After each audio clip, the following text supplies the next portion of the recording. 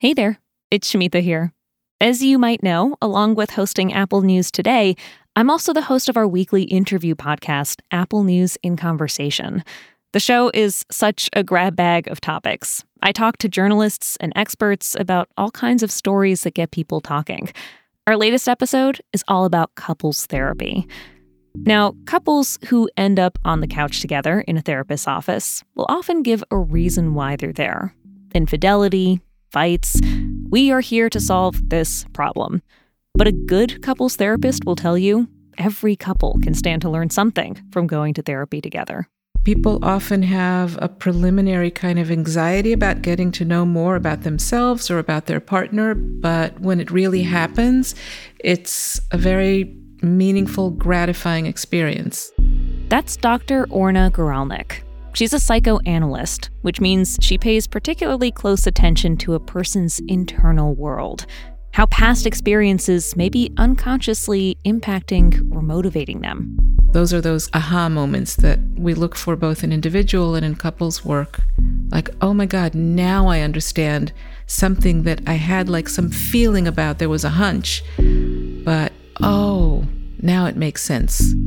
What's different is she's doing this kind of inner world work in an office rigged with cameras. It's the main setting we see in the Showtime series called Couples Therapy, which follows several real-life couples as they hash out their conflicts, their traumas, their anxieties, with Orna as their guide. Here's an exchange between a couple and Orna from the show. She wants to talk about her feelings, by all means. But we're like, what are we talking about, particulars? No. Why not? What's the problem with letting it unfold here so I can understand what the two of you are struggling with? I should say I have watched every single episode of this show with my husband. And if you've seen it too, you'll know that there is something really gripping about watching Orna work. The way that she gently prompts people to examine their instincts, to listen to their partners, and to do some really hard self-discovery.